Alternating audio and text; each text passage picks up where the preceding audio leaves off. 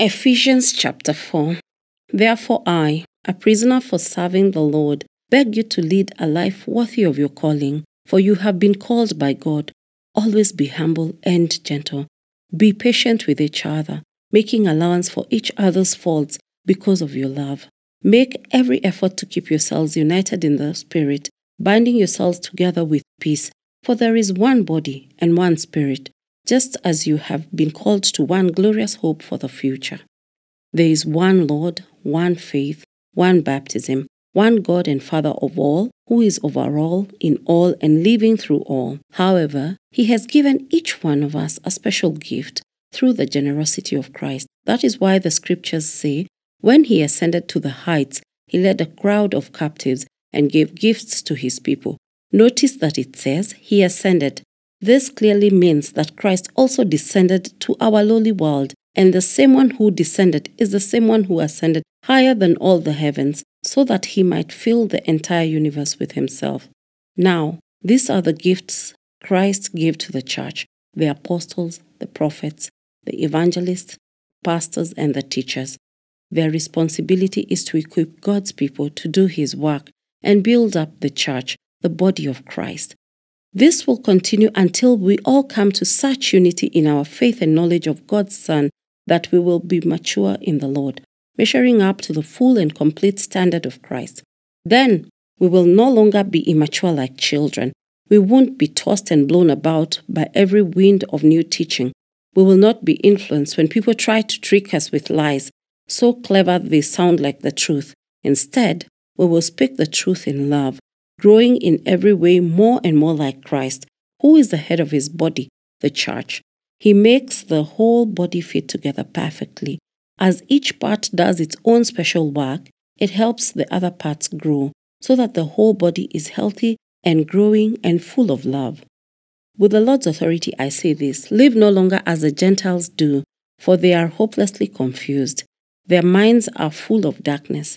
They wander far from the life God gives, because they have closed their minds and hardened their hearts against Him. They have no sense of shame. They live for lustful pleasure and eagerly practice every kind of impurity. But this isn't what you learned about Christ.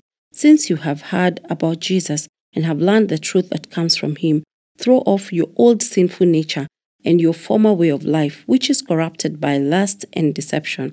Instead, let the Spirit renew your thoughts and attitudes.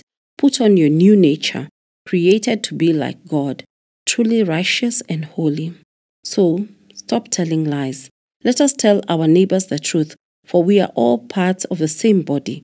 And don't sin by letting anger control you. Don't let the sun go down while you're still angry, for anger gives a foothold to the devil. If you're a thief, quit stealing. Instead, use your hands for good hard work. Then give generously to others in need. Don't use foul or abusive language. Let everything you say be good and helpful, so that your words will be an encouragement to those who hear them. And do not bring sorrow to God's Holy Spirit by the way you live. Remember, He has identified you as His own, guaranteeing that you will be saved on the day of redemption. Get rid of all bitterness, rage, anger, harsh words, and slander, as well as all types of evil behavior. Instead, be kind to each other, tender-hearted, forgiving one another, just as God through Christ has forgiven you. Ephesians chapter 5. Imitate God, therefore, in everything you do, because you're His dear children. Live a life filled with love, following the example of Christ. He loved us and offered Himself as a sacrifice for us, a pleasing aroma to God. Let there be no sexual immorality, impurity, or greed among you. Such sins have no place among God's people. Obscene stories, foolish talk, and coarse jokes, these are not for you. Instead, let there be thankfulness to God. You can be sure that no immoral, impure, or greedy person will inherit the kingdom of Christ and of God. For a greedy person is an idolater, worshipping the things of this world. Don't be fooled by those who try to excuse these sins, for the anger of God will fall on all who disobey Him. Don't participate in the things these people do, for once you were full of darkness, but now you have light from the Lord. So live as people of light. For this light within you produces only what is good and right and true. Carefully determine what pleases the Lord. Take no part in the worthless deeds of evil and darkness. Instead, expose them. It is shameful even to talk about the things that ungodly people do in secret, but their evil intentions will be exposed when the light shines on them. For the light makes everything visible. This is why it is said, "Awake, O sleeper, rise up from the dead, and Christ will give you light." So be careful how you live. Don't live like fools, but like those who are wise. Make the most of every opportunity in these evil days. Don't act thoughtlessly, but understand what the Lord wants you to do. Don't be drunk with wine, because that will ruin your life. Instead, be filled with the Holy Spirit. Sing psalms and hymns and spiritual songs among yourselves, and making music to the Lord in your hearts. And give thanks for everything to God the Father, in the name of our Lord Jesus Christ. And Father, submit to one another out of reverence for Christ. For wives, this means submit to your husbands as to the Lord. For a husband is the head of his wife, as Christ is the head of the church. He is the Savior of his body, the church. As the church submits to Christ, so you wives should submit to your husbands in everything. For husbands, this means love your wives just as Christ loved the church. He gave up his life for her, to make her holy and clean, washed by the cleansing of God's word. He did this to present her to himself as a glorious church without spot or wrinkle or any other blemish. Instead, she will be holy and without fault. In the same way, husbands ought to love their wives as they love their own bodies. For a man who loves his wife actually shows love for himself.